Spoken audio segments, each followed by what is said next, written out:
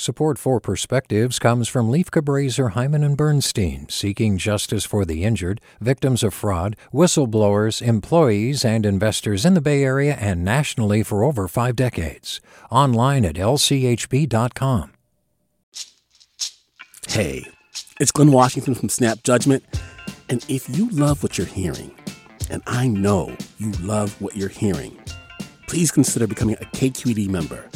Get special access to cool events, behind-the-scenes footage, and so much more. Plus, you'll sleep better at night knowing you did your part for the community you depend upon. It's in you. Please be in it. Visit donate.kqed.org/podcasts to sign up now. That's podcast with an S. Thanks. From KQED. For the first time in 2 years, I walked through the looming doors of the hospital without signing an attestation of my COVID symptoms.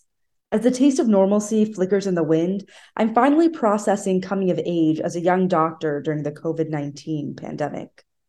I think often of how COVID amplified the cracks in our fractured healthcare system. In the earliest wave, small community hospitals like Regional Medical Center near my home in San Jose were immediately overrun with COVID patients, while other area hospitals braced with contingency plans.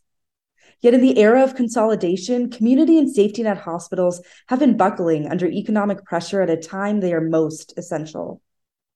Seton Medical Center in Daly City nearly shuttered in March 2020 after its parent company filed for bankruptcy, threatening to leave a healthcare desert in its wake. Weeks later, the state of California leased the hospital for emergency COVID care. Having easily accessible safety nets where patients can be screened is of paramount importance. As I evaluate patients in my own work, I've witnessed the complications of barriers to care. Simple, untreated infections become life-threatening as they invade deep spaces of the neck. Tumors grow unchecked, expanding until patients struggle to breathe. In May 2020, when Regional Medical Center became a bulwark against rising COVID infections and a living example of the importance of local healthcare access, its for-profit parent company closed its labor and delivery unit, the only one exclusively serving expectant mothers in East San Jose. I know the economics of healthcare is fraught. Yet if wartime language was so easily deployed to justify the effort of healthcare heroes during COVID, then the infrastructure to support them should be a matter of national security. For my generation of healthcare workers, I hope we will not forget. With the perspective, I'm Arifin Rahman. Support for Perspectives comes from Leif Cabraser, Hyman and Bernstein, seeking justice for the injured, victims of fraud, whistleblowers, employees, and investors in the Bay Area and nationally for over 5 decades. Online at lchb.com.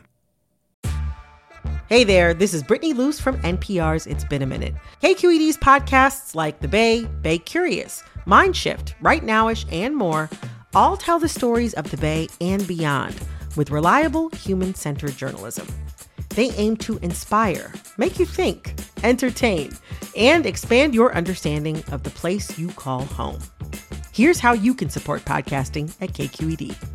Showing your support is easy, and you can join Brittany in supporting KQED Podcast too at donate.kqed.org/podcast.